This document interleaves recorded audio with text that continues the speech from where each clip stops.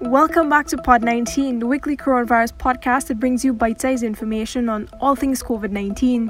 I'm Vishani Raghuwar, your host, and thank you so much for joining us this week. Our podcast today focuses on vaccines and international travel advisories, but more importantly, on why health officials do not believe that revaccination is the way to go. We do not recommend to take a second vaccine. No, there's no medical need for the health of people to take other vaccines. So something is fundamentally wrong with trying to do that at this point in time. Some countries will require international travelers to be fully vaccinated with specific COVID-19 vaccines before entry. But emerging out of that has been concerns expressed by some people that being vaccinated with the Russian-made Sputnik V vaccine, for example, could limit their ability to freely travel abroad. Now, this Sputnik V vaccine has gone through the 3 phases of the clinical trials needed before widespread use, but it has not yet received emergency use authorization from the World Health Organization, WHO. This vaccine, however, has been approved for use in over 70 countries, including here in Guyana.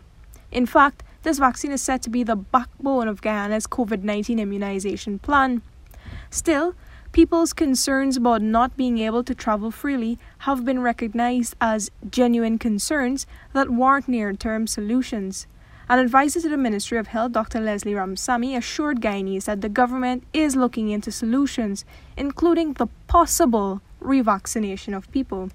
Now, revaccination refers to getting vaccinated with another COVID-19 vaccine, even though you're already fully vaccinated. So you can have both doses of a vaccine and then you go and get another 2 doses of another vaccine and you become fully vaccinated all over again, so to speak. But of course, no decision has been made on this. Let me emphasize that the health authorities are not recommending at this time that people get revaccinated. Now, importantly, while responding to questions from the newsroom, PAHO's assistant director has advised against this, stating that there is no medical need for revaccination and even that this has not been proven safe. Here is the translated voice of Dr. Harbas Barbosa, the assistant director of the Pan American Health Organization, PAHO. We do not recommend to take a second vaccine. No, there's no medical need for the health of people to take other vaccines. There are no studies guaranteeing that this is a safe procedure, so we do not recommend to vaccinate twice. This is not a recommendation whatsoever. Our recommendation is always not to use this as a barrier. Finally, I think that it is always very important to underline the need to broaden access in a situation where there are so many inequalities in access. Any additional request about vaccines can be a barrier that will increase increase inequity in access by people. Dr. Harbas Barbosa, the assistant director of PAHO. Now, PAHO officials have repeatedly lamented the unequal access to vaccines by developing countries, such as those in the Latin America and Caribbean region and in Africa. This limited vaccination access has disadvantaged many countries and places their citizens at a greater risk of contracting the novel coronavirus. Minister of Health Dr. Frank Anthony says it is fundamentally wrong to revaccinate someone who is already fully vaccinated and therefore protected against COVID-19, while many people around the world are still unable to access vaccines because of a global shortage. This is Dr. Anthony responding to questions from the newsroom during his recent COVID-19 update.